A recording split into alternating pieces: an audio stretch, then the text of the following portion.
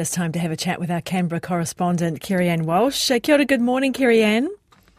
Good morning, Ingrid. Now, it turns out your Prime Minister is a bit of a romantic. He's got engaged on Valentine's Day, no less. Oh, what a softie, eh?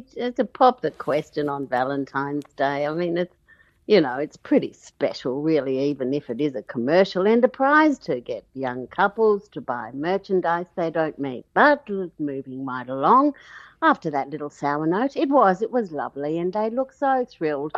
But she's in for the absolute ride of her life. I mean, she stepped up to the plate as the opposition leader's partner, and then as the Prime Minister's partner, in a very dignified but very underwhelming. No, underwhelming is not the right way, but she hasn't attracted any attention, and now all the spotlight is going to be on her, Jodie. Seems for all intents and purposes to have lived a blameless life, but if there's anything, I mean, we all have things to be blamed for, and if there's anything to be found out, it's going to be found out. But look, let them enjoy this happy day and happy time, and the well wishes that came in from around the world, including from your Prime Minister, were quite extraordinary, and from various celebrities and all the rest of it. And it was just something really feel good in the middle of what's been a pretty mucky sort of political year. And you had a little connection to the. You'd like to say. You had a little connection to the proposal yourself. Happened. I did have a little connection. I just lived down the road from where he took her for a very special dinner, and it's also the same street, Lonsdale Street, where Barnaby Joyce, as we talked about last week, slipped off the planter box and landed on his back on the footpath, where he proceeded to mutter profanities into the phone. So the common denominator is this happens just down the road from your house. We'll move on. We'll move on. Exactly. We'll move on. Julian Assange. Now there's a move to bring him back to Australia by your politicians.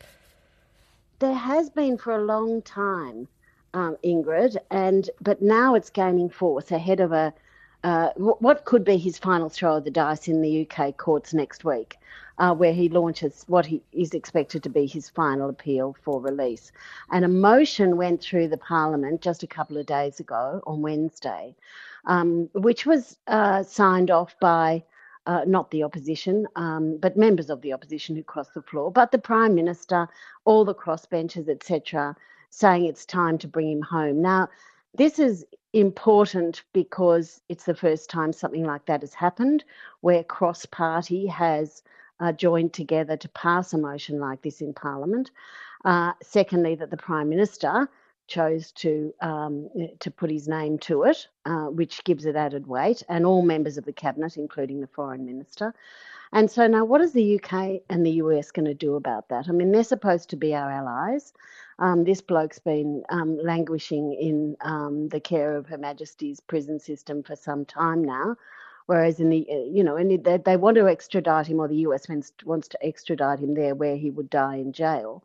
But the person who leaked the information that Julian Assange published has been freed for many years in the US. So we see it here as an aberration and something that has to be fixed, that he deserves to come home now that he's done his time. And that's what the motion basically said. Thank you for that. Yeah, well, it's certainly been running for a very long time. Be interesting to see the outcome. Thank you, Kerry-Anne.